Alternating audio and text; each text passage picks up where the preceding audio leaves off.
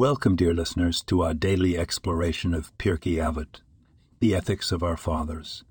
Today we're focusing on a verse from chapter 2, Mishnah 5, where Hillel says, "Do not separate yourself from the community."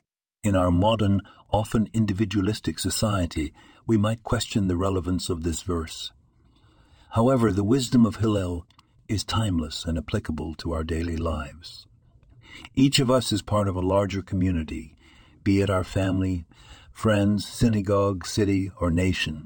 When we remove ourselves from these communities, we not only lose the support and resources they provide, but we also lose the chance to contribute, to make a positive impact on those around us. Being part of a community means sharing in its joys and sorrows, its victories and struggles. It means giving of ourselves, our time, our talents, and yes, sometimes our patience and forgiveness.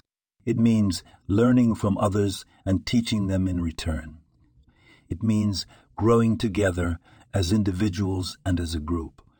So, dear friends, let's strive to stay connected, to be part of our communities. Let's contribute our unique gifts and learn from the gifts of others.